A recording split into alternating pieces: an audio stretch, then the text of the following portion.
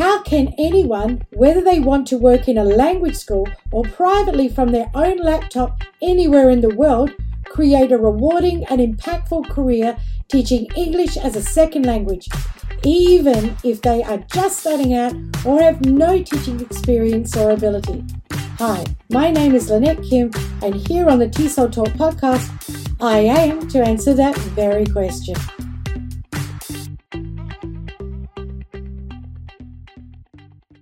Teaching grammar in an ESL language school in Australia or in an English-speaking country to ESL students that actually fly in and stay in the country to learn English as a second language, it doesn't have to be the boogeyman that you feel it could be. And I do understand new ESL teachers being very nervous and wary about teaching grammar.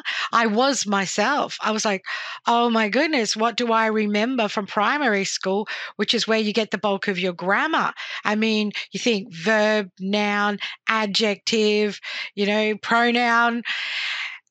Is that it? What am I going to be looking at here, and how am I going to explain this stuff?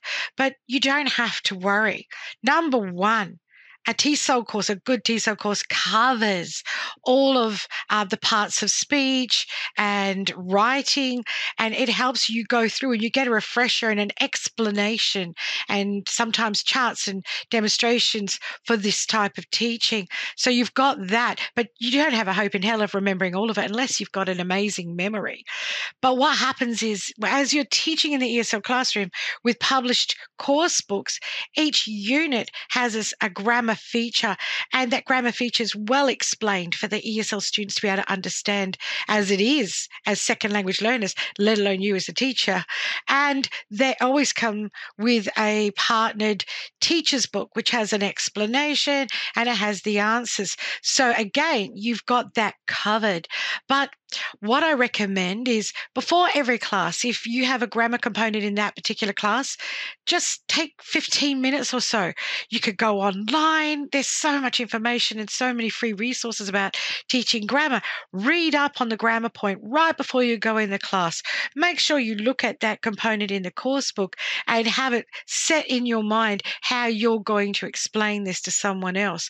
So every classroom, before you teach grammar, just review everything, check that you understand it all, think about how you're going to link it to everyday life skills, and then put something up on the board as well. You don't want to be having your back to the classroom while you're writing something on the board, while you're trying to talk to the class, because you can't have them sitting there twiddling their thumbs while you have your back to them, and getting yourself all out of rhythm. So have the board fully prepared before class, have yourself fully prepared, and walk in with confidence, but only focus on that one grammar point. And if you get asked side questions that are off track, there's nothing wrong with saying that's a great question, but we're focusing on this grammar point. We'll put it on the board on our homework task for everyone to look up, and we'll discuss it in the next class. Nothing wrong with that whatsoever. In fact, if someone asks a question you can't answer, that's okay.